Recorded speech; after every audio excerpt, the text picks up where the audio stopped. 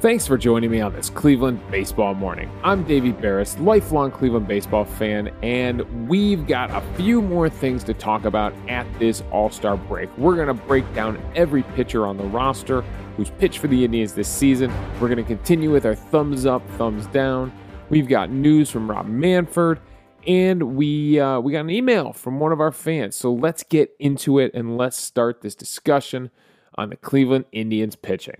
All right, let's jump to that email really quick, and it's a question from Steve, who I believe is one of our big fans from the UK. Steve said, really enjoyed the All-Star Game episode, particularly your player rating segment. I felt your pain when you had to give Yu Chang a thumbs down. I know, Steve. I know. We wanted it to work. Failing to bring home runners on base has been a frequent problem for Cleveland throughout the first half of the season. I'd really like to know how we compare with other teams when it comes to converting runners in scoring position into runs. I'm guessing we're probably terrible. In contrast, how are we doing when it comes to scoring when we already have two outs? It feels like we've been pretty good at this, right? We've gotten a few two-out rallies. By the way, does it still feel like an 85-win season? Now we're halfway at the halfway point. Yeah, Steve, it kind of does. Kind of feels like somewhere in the 80s right now. I mean, unless this team gets insanely hot when Bieber and Savali come back, unless they add some fuel to the fire with a veteran pitcher, with some pop in the outfield, it feels like an 88, somewhere in the 80s, right, is where this team is going to land.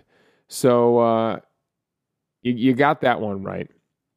All right, so let's dive into his question about runners in scoring position now. I cannot tell you that I can find the stats like the team rankings like I can for batting average or for even OPS, right? Those are easy. Some of these splits, they don't really have like team league rankings for some of these splits.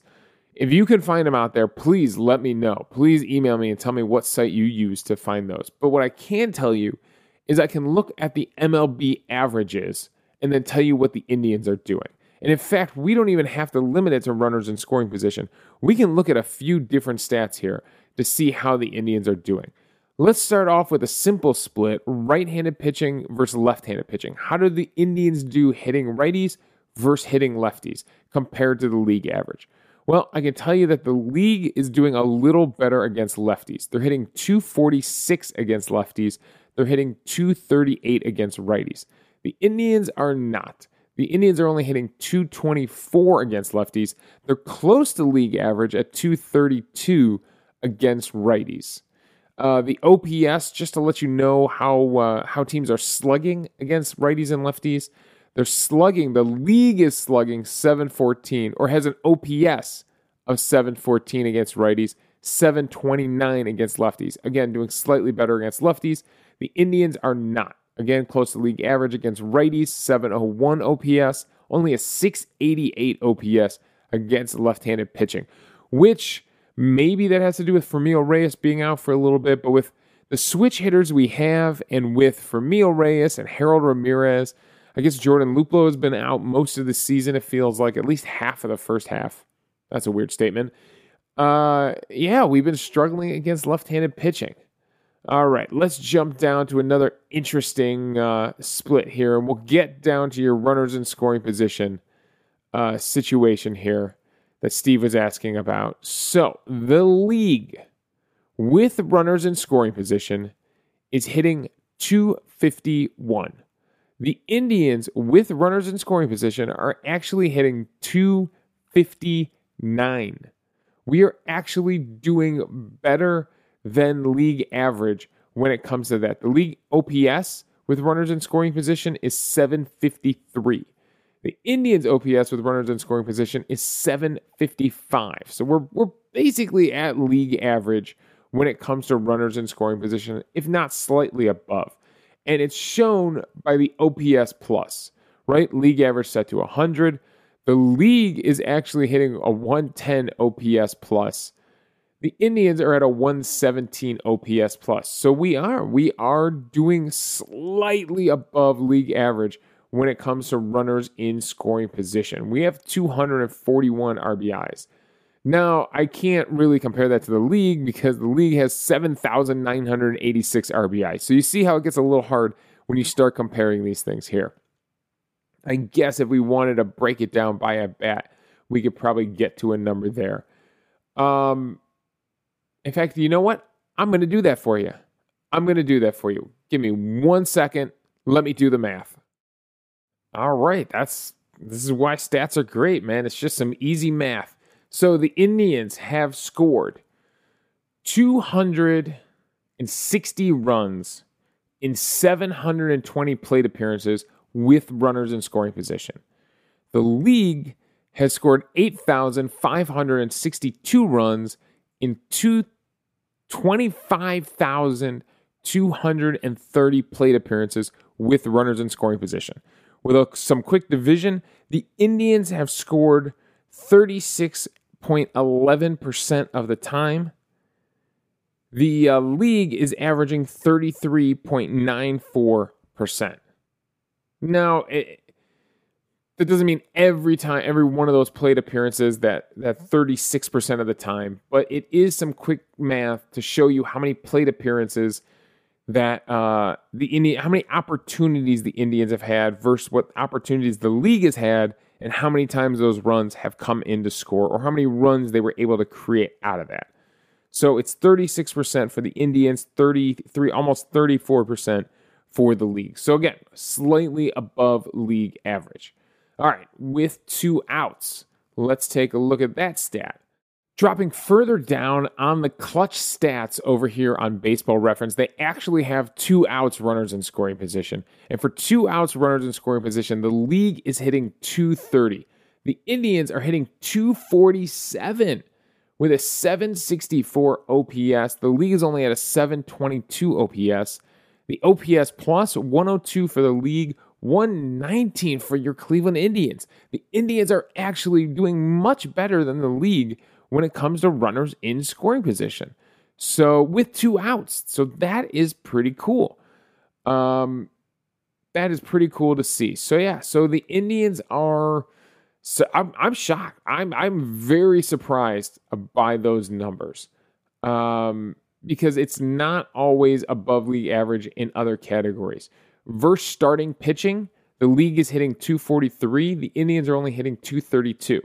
So you think, oh, maybe they're doing better against relievers. Not really. They're only hitting 225 against relievers, while the league is hitting 236 against relievers. So yeah, the Indians, I could go through all these numbers here, but I'm surprised, Steve, that in the runners in scoring position situations, that the Indians are actually doing better than the league average. So there you go. I hope that answers your question. And thank you for emailing in. And anybody else out there who has questions, feel free. ClevelandBaseballMornings@gmail.com. I'd love to know what you're thinking out there. All right, so some more news before we get into all the pitchers. Rob Manfred, obviously at the All-Star break is the perfect time for him to give some interviews. He talked about a lot of things, including the fact that the 7-inning doubleheaders and the runner starting on second base are probably going away after this season. They were products of COVID, and they were experiments, and they're probably going away after this season.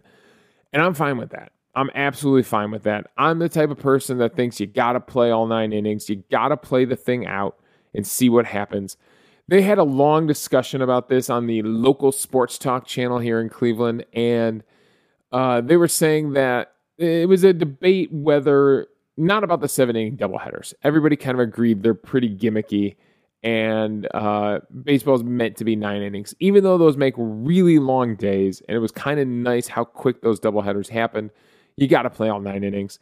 The runner on second in extra innings, I think, is going to be more hotly debated. And it's a debate between the traditionalists that think you got to play the whole thing out and the people that go, look, after 9 innings, I'm okay with a quick resolution to this thing. And there's tons of gimmicky things you could try. You could say, okay, we'll play through 12 and then it's just a tie. Or, people are throwing out things like, okay, after 10 innings, then you get out there and you do a home run derby to decide the winner, like a shootout in hockey. As much as we all love a hockey shootout, it it is a pretty gimmicky way to end things, and I just don't see baseball going to a home run derby to decide the actual winners of a game. Yeah, I kind of agree with our local sports talk host here that if until someone can present to me something that it doesn't feel gimmicky to end a game, I think you just got to play the game out. I think you just do. If you really hate games going that long, then call them after 12. I mean, even in the NFL, we have ties. I think in 162 games, Major League Baseball can survive a couple of ties. I'd be interested to know in years past how many ties that would be, say for the Indians, right? Games that went past 12 innings. You're probably looking at 5 or less, maybe, right? So, yeah, it's pretty hard. The runner on second base has created intrigue. It has created some strategy. Do you bunt? Do you move them over? Do they steal? Do they risk giving themselves up on the base paths to steal third? There's a lot of situations there, but it sounds like we're going back to the way it was, at least when it comes to those two rules. Now, the other side of that is that he's seriously considering banning the shift. Now, there's a couple of ways that can be interpreted, whether it's all infielders have to have their feet on the dirt, or you have to have two fielders on either side of second base, no matter how they're lined up. So you could shade the bag, but you can't come across it for a shortstop or a second baseman. That's going to be interesting. That one I kind of want to see. I kind of do. The naturalist in me, the traditionalist in me thinks, okay, no, that's dumb. You cannot limit strategy. You cannot limit the strategy of the defense. Let the defenders line up where they want. It's the hitter's responsibility to be able to use the whole field. But at the same time, I do wonder, without the shift, would Jose Ramirez be hitting like 345 if he didn't have to deal with that second baseman way out in right field who keeps throwing him out at first base? Maybe it would definitely be a significant increase in batting average and action on the field. So is that the worst thing? I don't know. I'd really have to see it play out over a few months to kind of wrap my head around that one. And unfortunately, I don't have the time to watch the Cape Cod League or wherever they're experimenting with these things in the minors. I just don't. It's hard enough to keep up with just all the Indians games, let alone everything else going down there with all the rule changes they've made in the minors this season to test things out. Remember, they tested out bigger bases in one of the leagues. They've tested out limiting pickoff moves in one of the leagues. And I'm one of those people that's like, you don't need to necessarily speed up baseball. Yes, I enjoy when games are, closer to 3 hours than 4 hours. But honestly, why are we only starting games at 6 o'clock when it's in April and May? Let's start all home games at 6 o'clock. Why not? Who are we hurting here? Games starting at 6, ending around 9 are perfect. These games that start at 7 and end around like 10:30 or something like that get pretty late in the night. So, yeah, I would be in favor of that. Let's just bump up the start of these games an hour. All right. So that's the stuff going on with Rob Manfred. I heard the Indians team name is bouncing around in the Indians Twitter sphere. I think Guardians is still kind of leading the way. It still seems to be what everyone's hearing and feeling. So there have been some really cool mock-ups for logos and things like that. So it'll be interesting. I really hope they get this figured out by the end of the season. I really hope they do. We're all dying to know what that name is going to be. So even if we just get an announcement at the end of the season of what the name is, even if they say the name and the logo and the uniforms won't be ready until the 2023 season, at least knowing what it's going to be so we can wrap our minds around it, right? We just want to wrap our minds around what it's going to be. We are all ready for the change. I'm ready for the change.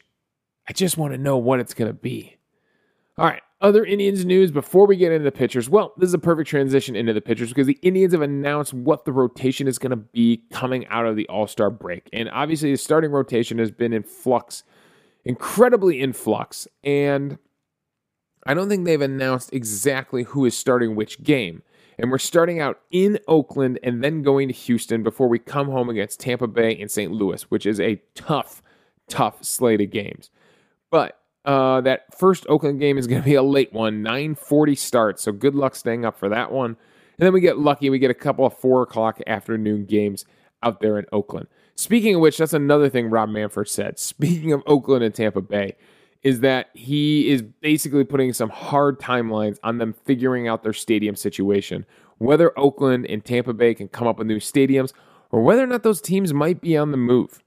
Oakland might be on the move.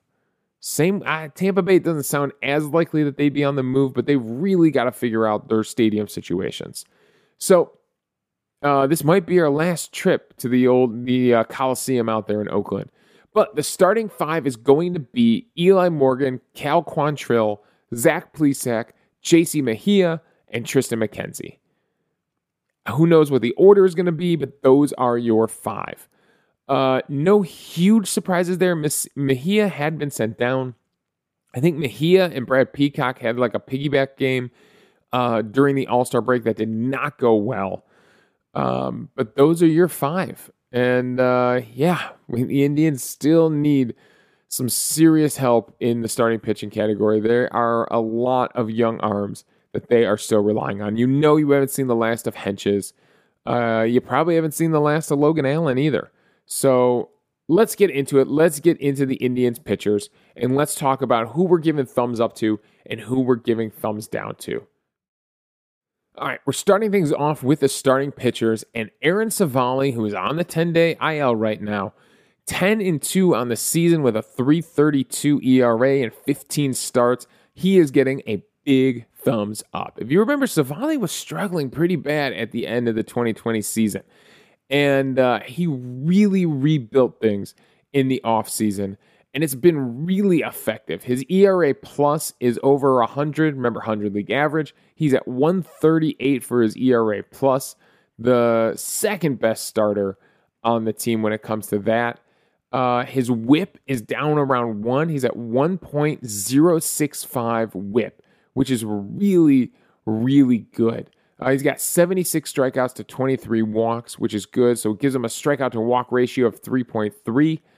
And yeah, he's second in baseball in wins still, even though he's been out for a couple weeks.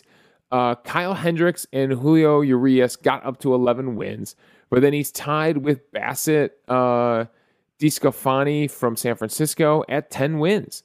So he's hanging in there in the win category, which I know doesn't mean much to the modern day baseball statistician, but I think to us fans still means a little bit. Right? There are definitely times, we've talked about this before, where the win, setting your team up to win, putting them in a position to win, winning the battle that day between you and the other starting pitcher, you and the other pitching staff, does mean something. So Aaron Savali, big thumbs up. Shane Bieber has been out a little bit longer. He still has not thrown. He's done some weight training stuff, some weighted ball stuff, but he has not started a throwing routine yet. And Antonetti made it sound like that's going to start in the next week or so, but I think we all thought that Bieber would be back sometime this month, and it doesn't sound like it. It sounds like it might not be till August, maybe even mid-August, another month before Shane Bieber is back. So that is not good. He left at 7-4 with a 3.28 ERA. All right, there in 14 starts. He did take some rough losses there, but he was pretty dominant with the strikeouts, 130 strikeouts to 33 walks. It's good for a 3.94 strikeout to walk ratio, 12.9 strikeouts per 9 innings. His whip was 1.246, so he was getting hit around a little more than usual, and he had a 139 ERA plus, so definitely an above league average pitcher. Let's see where he ranks still in Major League strikeouts. He comes in at 8th, and he hasn't pitched in, what has been, like a month or something like that, and he's still 8th in the league in strikeouts to show you how dominant he was before he got hurt. All right, so big thumbs up from Shane Bieber, but man, those two guys being gone has really, really hurt. I mean, this rotation was going to be a strength of this team, and it just has not been. Plesac, 4-3, just made his comeback to the team. 4-3 with a 4.31 ERA in 11 starts. It has not gone that well for Plesac. Surprisingly, his WHIP is at 1.037. He doesn't give up more hits than those other guys. His strikeout to walk ratio is 3.5. So he just, his FIP is much higher than Shane Bieber or Aaron Savali. His fielding independent pitching is up at 4.73. It has not seemed to click for Plesac this season. There's some days he looks great. There's some days that have been pretty rough for Plesac this season. Oh boy. I'm going to give it the slightest thumbs up. The slightest. His ERA plus is still at 106. So that thumb is barely above plane. That is a tough thumbs up right there. Tristan McKenzie, 1-3 with a 5.47 ERA. This is a thumbs down. 40 walks and 68 strikeouts. It's a 1.7 strikeout per walk ratio. His strikeouts per 9 is at 12.4. His walks per 9 is at 7.3. Unbelievable. His hits per 9 is only at 5.3. He's not getting hit around. He just cannot stop walking people. And so that's just something Tristan McKenzie definitely worked on. His last start against Kansas City, he was dominant. So we'll see if that carries over to the second half. I believe he pitched in like an Arizona League game just to stay sharp during the All-Star break. Sam Hentges, same problem, man. 1-4 with an 8.23 ERA in 8 starts, 15 games pitched total. He has 25 walks to 44 strikeouts. It's good for a 1.76 strikeout to walk ratio. That's just not good enough. And 13.1 hits per 9 innings. His WHIP is over 2.039. That is a big thumbs down for Sam Hentges. For someone that they talked up so big at the alternate site, it just has not translated. He's either walking everybody or he's putting it right down the middle and getting pounded out there. So he has definitely got to figure out what he's going to do to be an effective starter, how to command the zone, pitch to the edges, pitch to the shadows. He's got some serious work to do still, and that's okay. That is okay for rookies. He should be in AAA right now. He shouldn't probably be up here facing major league talent, but he is, and he's going to have to deal with it. And he's going to have to work it out and figure it out no matter what level he's pitching at. JC Mejia, I thought the numbers would look better than this, but I guess it's been pretty rough. In 7 starts, 10 games total, he's 1-4 with a 7.42 ERA. He has walked 11 and struck out 27, so his strikeout to walk ratio is a little better than those last two guys, 2.45. His WHIP is all right at 1.352. His ERA plus is at 62, well below league average. He's given up 8.9 hits per 9 innings. So, yeah, I guess for him, it's been the hits. I guess he's just been hit around a lot. It always feels like Mejia has it, and then he loses it, right? It always feels like, oh, this might be the good start. No, he got blown up in the 4th inning.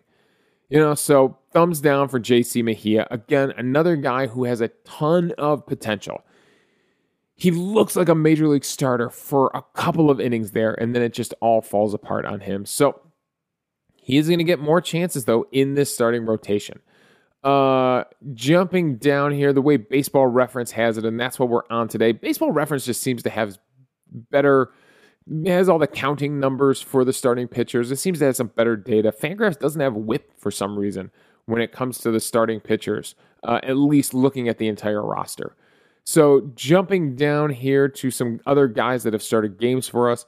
Cal Quantrill in 26 games, 8 starts, is 1-2, finally picked up that first win with a 4.23 ERA. He has 20 walks to 43 strikeouts, good for a 2.15 strikeout to walk ratio. Not great. Not great. I mean, you could see those 3 main starters were all above 3 when it came to strikeouts per walk. And I think that's where you got to be looking as a starter. he has been hit around pretty hard. 9.5 hits per 9 innings. His ERA plus is actually over 100. He's at 108. It's a slight thumbs down for Cal Quantrill. Slight. He's another guy that feels like he's got it. Nope, he lost it. There have been some really strong innings. I think for him, it's been his sinker and his fastball. Remember some of those Baseball Savant pages that we've run throughout his starts where he cannot get anybody to swing and miss when it comes to either his sinker or his four-seam fastball. So that is something that he is going to have to figure out. Logan Allen, it's a big thumbs down for Logan Allen. 1-5 with a 9.13 ERA in 7 starts. Another guy who his strikeout to walk ratio is 1.36, 11 walks, 15 strikeouts, giving up 9 home runs, 11.9 hits per 9 innings. His whip is at 1.809. It's bad. It's really bad from Logan Allen. He looked like he had found it in spring training. He looked like that crazy windup of his where he sets his hands in, sets his hands out, brings them back in. It looked like it was going to work for him, and it's been a disaster. I mean, he really has struggled throwing strikes. Eli Morgan in 5 starts, 1-3 with an 8.44 ERA. Only 4 walks to 22 strikeouts. He has the best strikeout to walk ratio of anyone on the team. 5.5 strikeouts per walk. That is awesome. However, he's given up 11.8 hits per 9. His whip is 1.5. Now, this is completely tainted by that start in the Hurricane against Toronto. Now, would Toronto have slapped him all around the ballpark anyways? Probably, because Toronto is an excellent hitting team. But Eli Morgan, I am actually giving a thumbs up to. I think Eli Morgan has really been battling out there. If you wipe out that first start, I think he's just gotten better the more he has started out there. So I'm giving Eli Morgan a thumbs up so far, and I am excited to see what he does in the second half. All right, let's get into some of these relief pitchers here. Emmanuel Clase, 3-4 with a 1.72 ERA in 38 appearances. He has 11 saves. He's got a strikeout to walk ratio of 2.93. He's averaging 10.1 strikeouts per 9 innings with a 1.282 whip. I think Emmanuel Clase has been a big thumbs up. He's got an ERA plus of 2.67, the best on the team. You'll be shocked at who's number 2 in that category.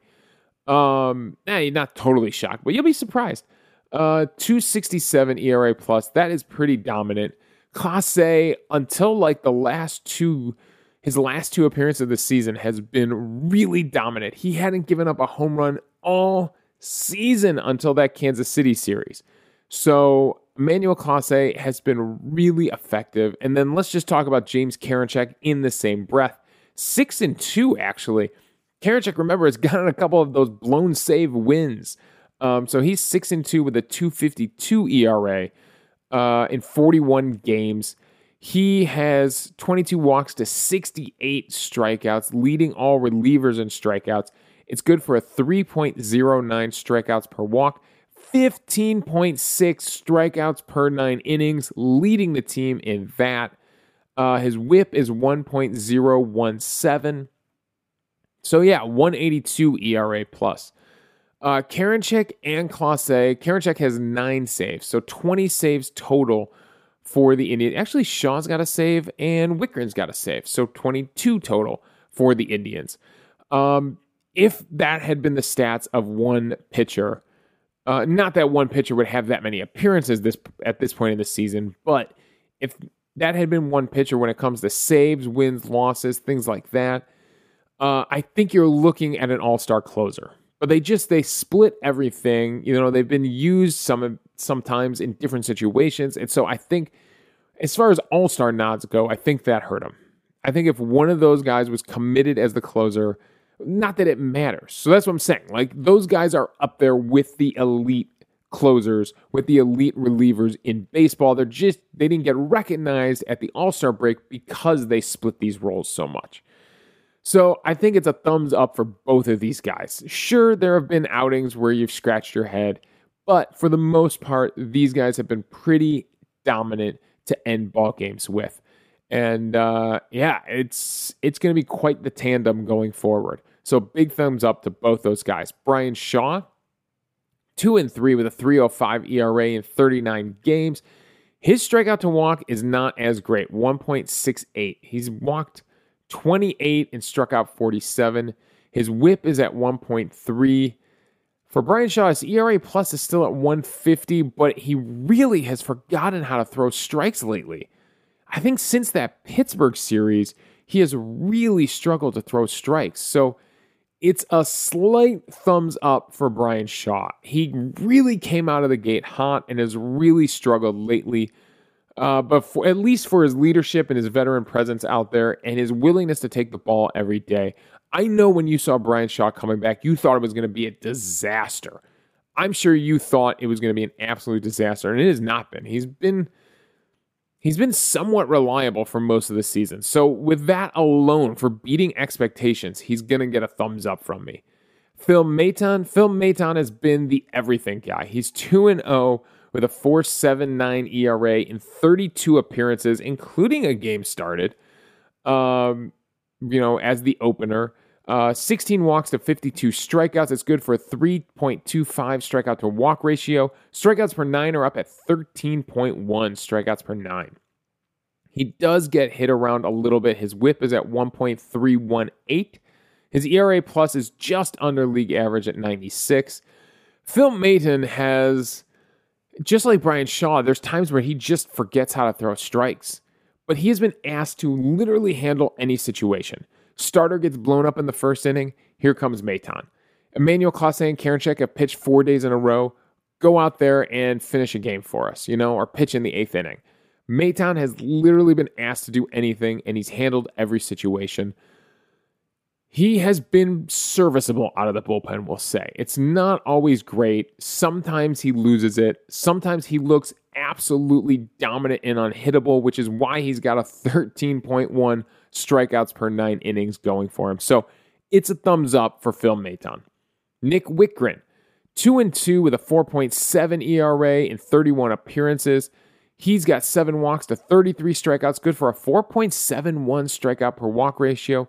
He also gets hit around a little bit, 8.2 hits per 9 innings, but his whip is down because his walks are down. He's got a 1.141 whip, and again, just below league average at 98. Again, Nick Wittgren, there are times when he looks like the most dominant pitcher in a bullpen, and there's times where he just doesn't. He's actually finished 7 games for the Indians this season, and has a save.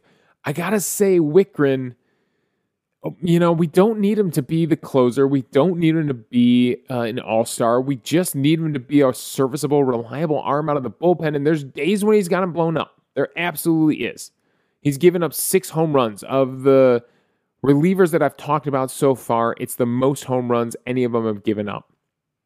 But I got to say it's a slight thumbs up for Nick Wittgren. Again, there are times when he looks pretty dominant, and that strikeout to walk ratio is really good. So he can get hit around sometimes, but he's out there battling and attacking the strike zone. So I got to give Nick Wittgren a slight thumbs up. All right, Trevor Stephan, the guy we got in the Rule 5 draft from the Yankees. He is 1-0 in 23 games with a 4.36 ERA. He's finished 10 games. I know there's been some blowouts where we're like, all right, Stephan, you get in there, you finish this thing out.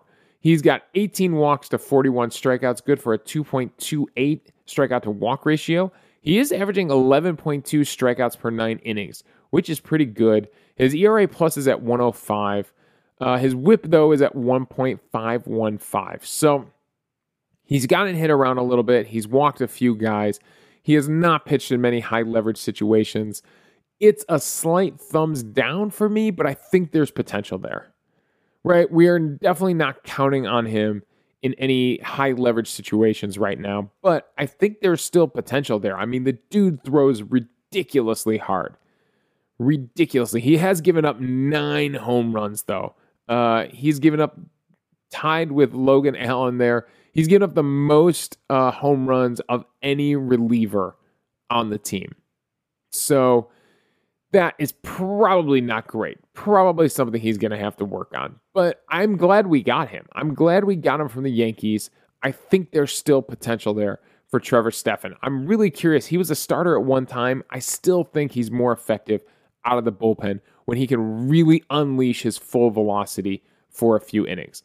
Nick Sandlin also has 23 appearances. He is also 1-0 with a 1.85 ERA. He has allowed some inherited runners to come in and score, but his ERA is looking pretty squeaky clean. 14 walks at 35 strikeouts. It's good for a 2.5 strikeouts per walk ratio. 12.9 strikeouts per 9 innings. Third best behind Karinchak and Maton on the team, but a 2.49 ERA plus. Second best on the team. Nick Sandlin, I'm giving you a big thumbs up. What a surprise this guy has been out of the bullpen. And for those of you who follow minor league baseball, have watched this guy come up through the system, it's not a surprise for you. For us, I got to say, it's a little bit of a surprise. His whip is at 1.068. All right, Blake Parker, 1-0 with a 2.7 ERA and 15 appearances, 2.75 strikeouts per walk, 1.350 whip. He's actually had a 1.73 ERA plus. I got to say, Blake Parker's been okay. He's been okay. Thumbs up from me. Kyle Nelson in 10 appearances, no record, 9.31 ERA. I think he got sent back down. It's a thumbs down for me. Kyle Nelson has not worked yet. He's got a 1 strikeout to walk ratio, 8 walks, 8 strikeouts. Justin Garza in 3 appearances, it's a 2.84 ERA. A little bit of an incomplete here, only 6.1 innings pitched. I'm not even sure how we can really judge that, although his whip is at 0.474. So I guess it's a thumbs up. He has given up 2 home runs, though. So his FIP, his fielding independent pitching, is up at 6.48, but his whip is at 0.474. It's those home runs he's got to avoid. Oliver Perez, with his short stint here, only pitched in 5 games, only got in 3.2 innings before we had to cut him loose. It's a bit of an incomplete there for Oliver Perez. And DJ Johnson has appeared in 1 game, went 1 2/3 of an inning, 3 strikeouts. His ERA is 5.4 because he gave up a home run. A little bit of an incomplete there from DJ Johnson. We're going to have to see a little more. So that is all the Indians pitching. It was a pretty long episode. Lots of names we had to get through there. So thank you for sticking all the way to the end. Overall, the pitching has hung in there, and that's the reason the Indians are hanging in there. The Indians are above 500 because with Shane Bieber and Savali and Plesac out, the pitching has hung in there. It's been pretty rough from these rookie starters. It's bordering on falling into disaster category, but it has somehow hung on. Somehow the pitching has hung on to at least keep us above 500. And I mean, that's the best I can say about it to this point. So we will see if those guys come back, if Brad Peacock gets called up, if we go out and find some starting pitching at the trade deadline, what we can do to support, because obviously it's been very stressful on the bullpen. The starters need to go deeper into games. And those veteran starters will, once we get them back off the IL. And if we could pick up a veteran starter, that would help out a ton. So it's a tough choice. Antonetti and Chernoff are really stuck, I think, right now between should they be buyers or should they be sellers at this deadline. All right, we'll see what they do. I mean, if they get absolutely destroyed by Oakland, then Houston, then Tampa Bay, I think we all know where they're going to end up on that buyer-seller scale. So that's all my thoughts. Thanks for joining me on this Cleveland Baseball Morning, and thanks to Steve for the email. You can follow me on Twitter at Davey Barris. You can email the show at clevelandbaseballmornings@gmail.com. Let me know your thoughts on the game, and we'll discuss them on the show. Also, I'm hosting this podcast on Anchor, so if you go to anchor.fm/Cleveland Baseball Mornings, you can leave a voicemail for the show. We'll play them back in the air, respond to your thoughts, and we'll have a fun conversation amongst the fans about baseball. Enjoy the rest of this All-Star break. We won't be playing again until Friday night, which means we won't be back with a new episode until Saturday morning. So thanks again for joining me on this Cleveland Baseball Morning.